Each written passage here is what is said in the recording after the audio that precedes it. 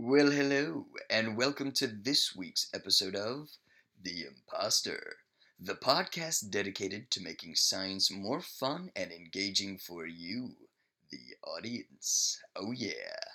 All right, everyone, so today we have a pretty awesome show lined up for you. We are joined by Dr. Liebovitch, who is a fascinating individual and brilliant researcher, and you will find out all about him very shortly. And other than that, I will just self-promote very briefly and say if you haven't checked out the Imposter Minute, check it out because it's a new little thing I'm trying to test out. Send me an email or Facebook. Email at theimposterpodcast@gmail.com and let me know what you think of it. If you like it, I'll keep doing it. It's a very spontaneous short thing. It's about 2 minutes long, so if you have the time, check it out. All right, I've rambled too much. Let's start this show. Ba-boom! We live in an age based on science and technology with formidable technological powers. And if we don't understand it, by we I mean the general public, if it's something that, I'm not good at that, I don't know anything about it, then who is making all the decisions about science and technology that are going to determine what kind of future our children live in? We've really got to start at the earliest levels with having a broader view of what education really can and should be. Because I find that with the young people we have, we are able to motivate them. Science is all around us. It's in us. Knowledge of science is power. It gives you an understanding of the forces of nature. It's not even about how much science you know. It's about how science literate you are.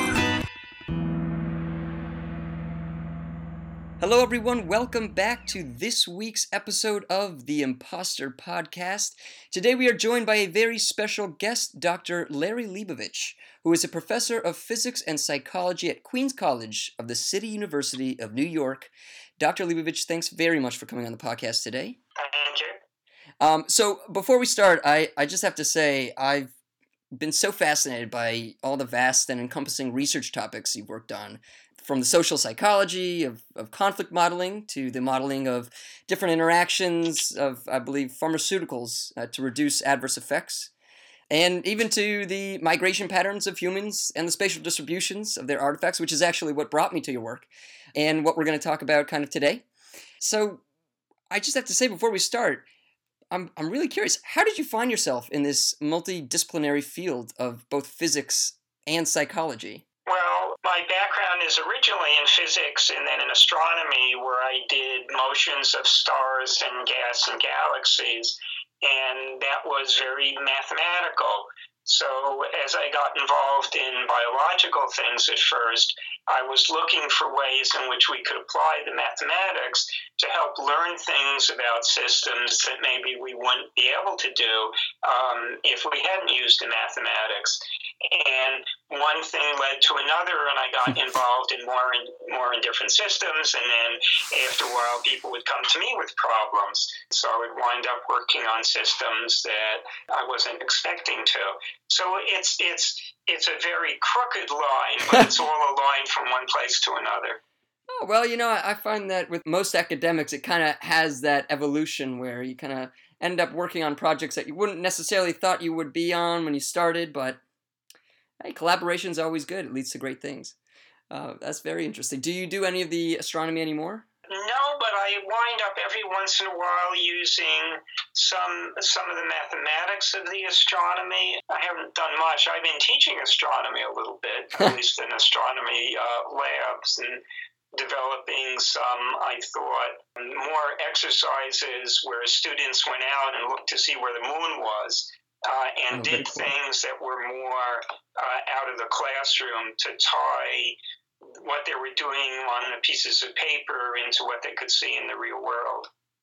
Actually, that's something that I wasn't going to bring up, but I'll quickly ask, have you found that it's hard to engage new students, or I guess undergraduates specifically, that are coming into this a bit, higher education, into finding mathematics or the harder sciences a bit more interesting? No, I think it's a question of engaging people in a way that they see the relevance of it. or they see how it's connected to something in their life, and then trying to explain it at a level that they can understand. Not that you ever heard about this, but it is possible sometimes that college professors explain things at levels students don't understand, and then they get a little angry at the students. So I've had pretty good responses in trying to reach students, and it's a process. You have to learn as a teacher how to present things, and if something doesn't work, you try it in a different way. So it presents its own challenges, but I found that students are receptive if you can try and make it relevant to them. I've had a lot of really good professors, but I've also had some bad experiences, and I wish that they had that mentality of, if it doesn't work one way, maybe try a different approach, because I think that's so important. So you have very lucky students. All right, so let's get down and dirty and start talking about the 2010 paper you co-authored, Correlated Walks Down the Babylonian Markets, which was pretty cool. For those folks at home that are not familiar, the paper was looking at the change in market dynamics over time, and they were looking at the markets of ancient Babylon and medieval and early modern England, finding similarities between these different markets regardless of the different historical and economic context, which is fascinating. So I was wondering if you can walk us through this paper a bit and tell us about the actual research. Sure, I'd be happy to do that. So let me start off by saying that the authors on this paper were Natalie Romero, myself, Clifford Brown, and Plamen Ivanov. So there are a number of different people who've been involved in this. Basically, a relatively short time ago, maybe 20 or 30 years ago, a whole series of cuneiform tablets were first translated and published. All right, so real quick, cuneiform is a type of writing that was invented by the Sumerians of Mesopotamia around 3000 to 3500 BCE. And cuneiform, the actual word, comes from the Latin word cuneus, which means wedge, and that is because the writing style that cuneiform is very wedge-shaped. And these tablets date from about 463 BCE to about 72 BCE. Oh, wow. And the tablets really weren't made widely available before that. And what the tablets were was once a month, they said the really important things like what the king had done or where Venus was in the sky. Oh, wow. And so these are recorded once a month. And if there was extra room at the bottom, they recorded in silver shekels commodity prices of wool and spices. Spices were very important, both to preserve food and maybe mask it if it wasn't so well preserved. And so there were a series of these tablets that had the prices for each month. But not all the tablets were found. And so some of the months the data is missing on these prices of the commodities, and these tablets were stored vertically in their clay, and so they tended to be more broken at the bottom. And so a lot of the data from the prices is also missing. So what's really, really intriguing about this is we have these fluctuations in prices over a very long time scale, 450 years. Approximately, and but a lot of the data is missing. So it'd be really interesting to see if the changes in prices and the fluctuation in prices then, a very long time ago, really are similar to modern economies. But we had to analyze the data in a special way because there were a lot of pieces missing. What other people have tried to do is to fill in the missing gaps and then analyze the data, but we didn't try to do that. We found 3 different ways of analyzing the data, which we thought would not be subject to the problems if the data was missing. And the bottom line of all this is that the fluctuations in these prices have the characteristic as if this was a to-date market economy, the way we have today. Some of the correlations are quantitatively a little bit different, but the characteristics of these prices look very modern compared to the way economies function today. That is fascinating. And you mentioned that you had 3 different approaches to your methodology, and I have to say you had some really nice, colorful analyses in the paper. Can you expand a little bit about the actual methods that you used? Yeah, so one of them, which is sort of an interesting thing. So let me ask you. You're a good scientist. You're going to know the answer to this. Not all scientists know the answer to this. If you ask most scientists, if you had a series of data where the data spans several orders of magnitude, so there were numbers like 2 in it and numbers like 3,000, and you asked how often the first digit, 1 through 9, appears in that data.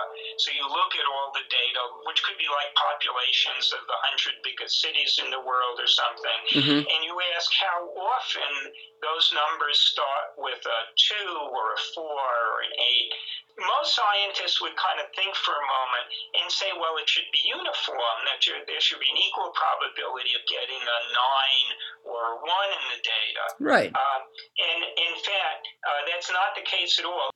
Data that starts with 1 appears, I think it's almost 9 times as often as data that starts with 9. Oh, the numbers that appear are first 1 and then 2 and then 3 and then 4. And this was discovered a little over 100 years ago, actually by an astronomer named Simon Newcomb, because in the old days, people had books of tables of logarithms to help them do division. And he realized if you look at the edge of the book, they were dirtier at the beginning where there were more 1s. People were looking up more data that started with 1s. In the 1930s, a chemist named Benford looked at tens of thousands of numbers in the Handbook of Chemistry and Physics and found the same peculiar distribution of first digits, that there are many more 1s than 2s and more 2s than 3s. In fact, this is so robust that when people just make up numbers, they don't do this. And in fact, this has been one of the ways that people have detected frauds of people making up numbers for financial reasons. So one of the things that we could do for the data from these Babylonian markets was to see, does the data have this first digit distribution? And in fact, when we did that for the data, it did. And we could also show that that's not sensitive to missing data, because if the data was missing at random, it wouldn't affect this distribution. Right. And one of the peculiar things about this distribution as well is that it's invariant under a transformation to a different scale. So if you did all the measurements in centimeters and then converted it to miles, you would still see the same distribution of first digits. So this was one of the qualities we looked in the data. If this is both real data and it represents the way numbers appear in financial markets, then it should have this distribution of first digits. And that was one of the things we found. So that's one of the steps of seeing what it is. A second method was how often we have numbers of different size in the data. And the data had a distribution like that, which is technically called a stretch exponential distribution, which means that there are a lot more smaller numbers and less frequently there are larger numbers, and very rarely there's a very large number. But they have a certain relationship to each other. The third method involves looking at correlations in the data. If the prices increased at one time, are they more or less likely to have increased at another point in time? And in fact, we could measure those correlations. And those correlations also had characteristics that are similar of data from medieval England and actually modern financial data. Really? And we could test each of these methods, as I say, by doing computer simulations and taking away data to make sure that the missing data wouldn't give us a false result in the analysis. And all three of these methods showed that this data looked very real, and it looked like modern and medieval financial data. Temin at MIT had looked at this data previously. He was one of the people, or the person, who tried to fill in the gaps in the data. And he also concluded, as we did using different analysis, that this was real economic data. there had been some discussion earlier as to maybe it wasn't economic prices, but maybe it was taxes, maybe it was prices put down by the king or something like that. So what Hemon showed and what we showed also with different analysis is this looked like real economic data in an economy that functioned not so differently than our economy 2,500 years later.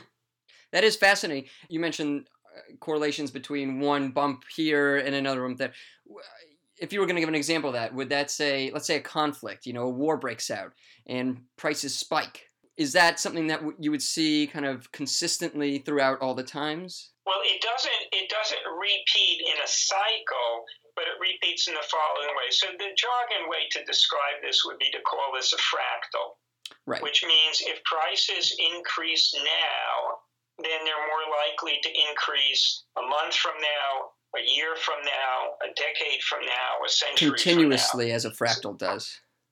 Right. So it's like looking at a mountain range. You see little peaks and bigger peaks and a lot of valleys and false valleys. Right. And that's very much the quality that modern economic data has. And we found that modern economic data was very similar to the data from medieval England in terms of the degree of correlation, but that was a little bit different in terms of roughness than what we saw in the Babylonian data.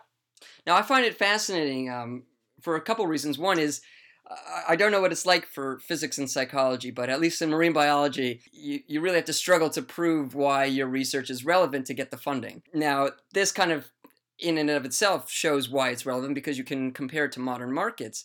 But I find it interesting, there are so many more complicated aspects to the way business is done today, it seems. You have the online market. There's lots of different ways that it manifests itself. So what is the extent to which we can apply it to modern day? Right. No, I think that's a good question. I think you could use some of these analysis to see whether the online behavior is different or the same as computerized markets, or whether a lot of the trading on markets now is done by algorithms, and right.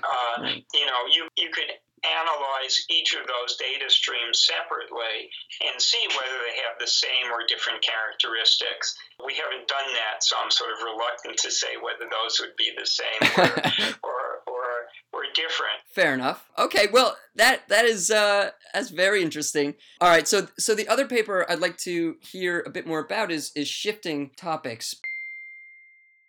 Your more recent paper, the 2015 one that, again, was co-authored, The Dynamic Consequences of Cooperation and Competition in Small World Networks, which, again, was just so fascinating because, well, I find anything with social dynamics very, very, both incredibly difficult and strangely intuitive. But this paper focused on the roles and also the boundaries that are carved out from both cooperation and competition, which, again, as someone that's dabbled with biology, is an integral aspect of most successful species on this fine planet that we occupy. And so I guess, can you, again, give us a brief rundown of this paper? Sure. Well, I've been doing, with a number of collaborators, we've been doing models, first of all, of the dynamics, that is, the interactions in time, of how two people interact with each other. And those two people can be in a conflict. So what we did in this paper is extend some of those ideas to what would happen with a whole collection of people. And this was done with Lev Guzman Vargas and Fernandez Rosales, who are in Mexico City. Oh, very cool. And what we've been looking at in this paper are the difference between cooperation and competition and how people behave. And this sort of is an outgrowth of a number of people who've worked on conflict resolution, like Morton Deutsch, who is and was at Columbia University, and others as well. And so one of the ways to think about cooperation is that, if a bunch of other people are doing something, you want to do the same thing as them. And one way to look at competition is if a bunch of people are doing the same thing, you want to do the opposite of them because you want to do something different. Mm-hmm. So what we did in this paper, we looked at different numbers of people, up to about 2,000 people, And each person is getting input from some of the other people, and each person is either trying to cooperate or is trying to compete with the other people. And you have to figure out which people are influencing which other people. So the way we set that up is on what's called a small world network. And what that means is that people are connected to a few people nearby, but there's a certain probability that they're connected to someone much further away, either in another city or in another different social network or in a different religion or something like that. Right. So people have both local connections and very distant locations. So that's the network of how we connected the people. And in the whole network, we can make almost everybody be cooperative, trying to do the same as all the other people they interact with, or we can make everybody competitive, trying to do the opposite of each other, or we can have a mixture, 50-50 or 70-30 of how people are behaving. And what we looked at is the dynamics, that is, how people's values evolve over time. What we found is that if everybody is cooperating with each other, then the values they have build on each other, because everyone sort of sees what everyone else is doing, and so their values keep getting higher and higher. There's a wide spread of values of everyone in the network. And also, the network rather soon, from initial starting conditions, from kind of a random start, winds up frozen, because there are groups of people who are all doing the same. Maybe they started from one initial value, and maybe there's a group next to them that started at a different initial value, so they're doing something different, but each group is doing all the same, and they wind up being frozen. The surprising thing was that if people do the opposite of each other, something very similar happens. Again, as the system evolves in time, in a relatively short time, again, people fall into a single way of acting, a single value. If they're competing with each other, it's much smaller groups of people, because if 5 people here are doing something, the 5 people next to them want to do the opposite. So they're much smaller groups. What we found, which was surprising and quite interesting, if there was roughly an equal mix of people trying to do the same or the opposite of each other, the whole network of people seemed to behave in a much more interesting and, we think, better way, in 2 ways. First of all the values in the network are closer together. And we think we understand why that happens from some of the earlier work we did on 2 people interacting. But all the values in the network are closer together. And moreover, the network doesn't freeze. The values that people have keep changing a little bit, but not too much. Right. So it's bad to be too locked into something, and it's bad to be too random. And so being in the middle of that, which is sometimes called the edge of chaos, is usually a better place for a system to be, because it means the system has a little bit of give in it, and if the environment changes, it can respond to things a little bit better. So the overall summary of what we found is that a mixture of different behaviors, some people doing the same and some people doing the opposite of each other, was actually better for the functioning of the whole system, both in keeping the system a little bit flexible and keeping the values of everyone in the system a little closer together. So this was an unexpected but surprising and pleasant argument for diversity. Then having diversity in the network made the whole network function better. And again, both of these behaviors are a very limited way of thinking of what diversity would be, but it's still interesting that when we had multiple types of behaviors, it was better for everyone. It is interesting. It's interesting, actually, on a current events type of platform, when you have a few of these Western civilizations currently.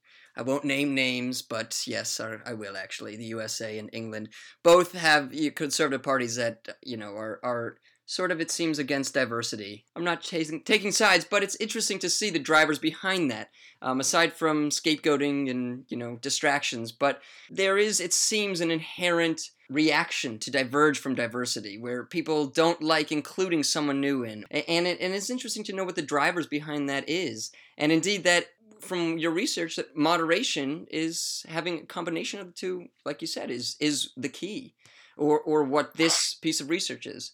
I would be interested to see if that is applicable to current events.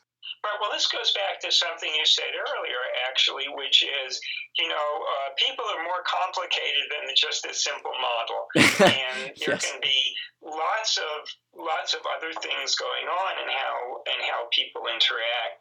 What we found, and what physicists have found in a lot of different circumstances, is sometimes relatively simple systems can have relatively surprisingly complicated behavior. And Andrei Novak has referred to this as dynamical minimalism. That sometimes a very few set of rules lead to very complex behavior. So sometimes we think we can learn things from very simple models because they show one way, it may not be the exclusive way, that a single type of behavior can lead to something that looks much more complicated. This also shows, I think, the value for doing real mathematics on these systems, because this is behavior we would not have expected.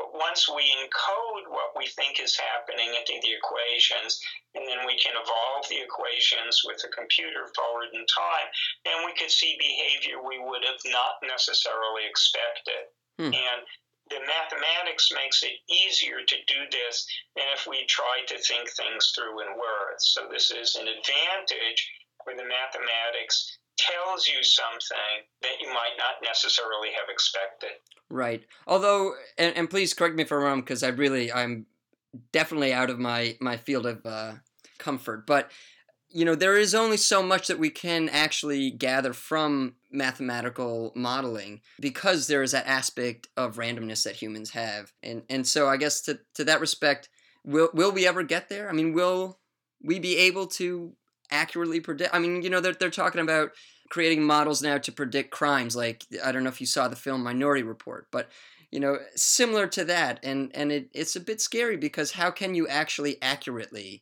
for 100% predict what someone's behavior is going to be? Well, I think that's hard. I mean, I think we don't know what the quality of these predictions are going to be, but we're now at a situation with, to use all the jargon phrases, big data and artificial intelligence, where we have a lot more data to see things, and that may be able to create predictions. And how often those predictions are accurate, I think, is something that we'll see.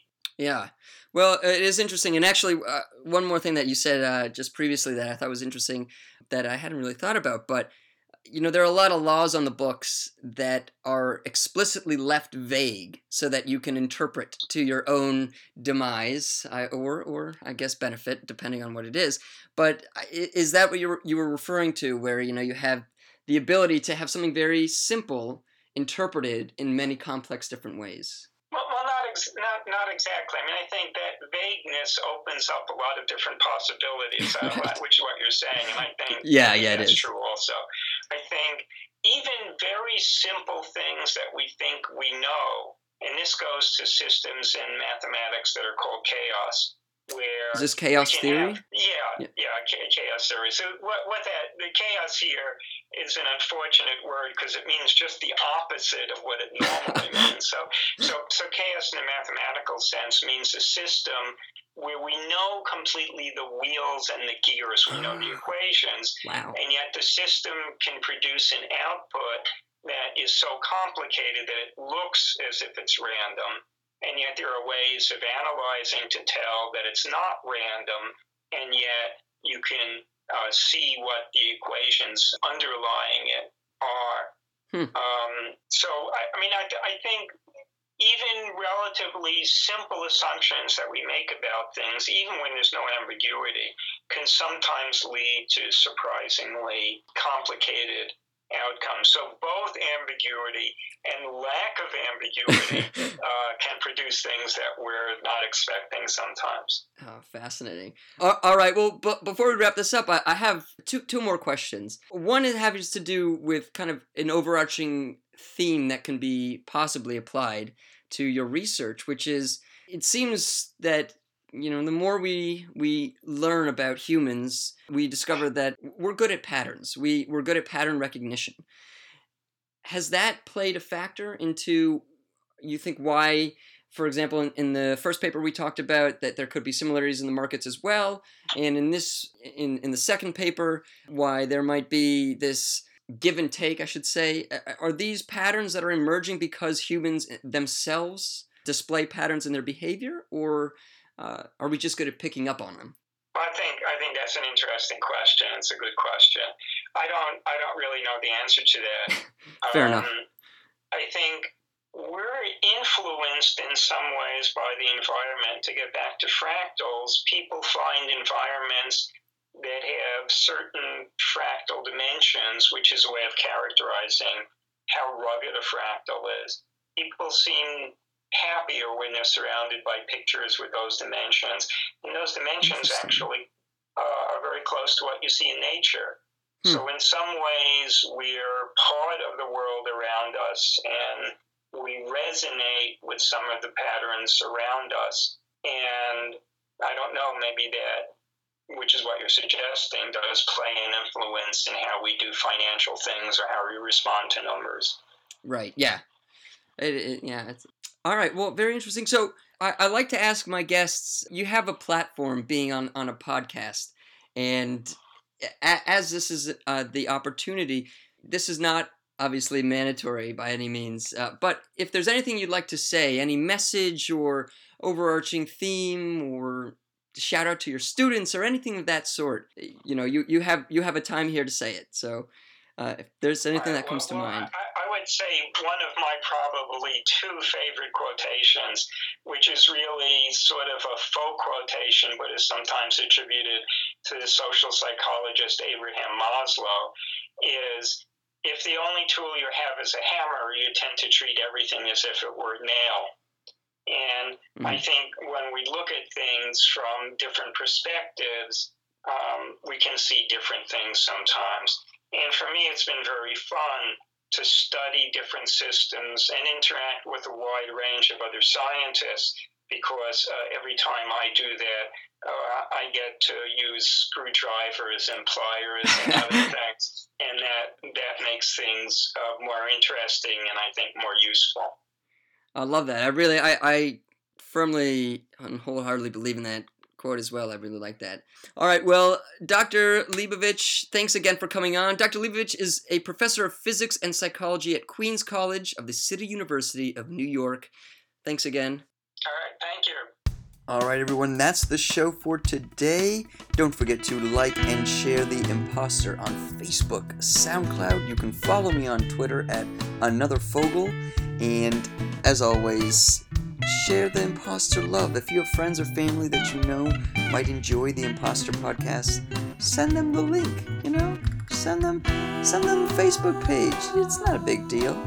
Last but not least, you can always find us on the iTunes Music Store, keyword The Imposter Podcast. All right, everyone, thanks for tuning in today. Have a wonderful weekend, and we will see you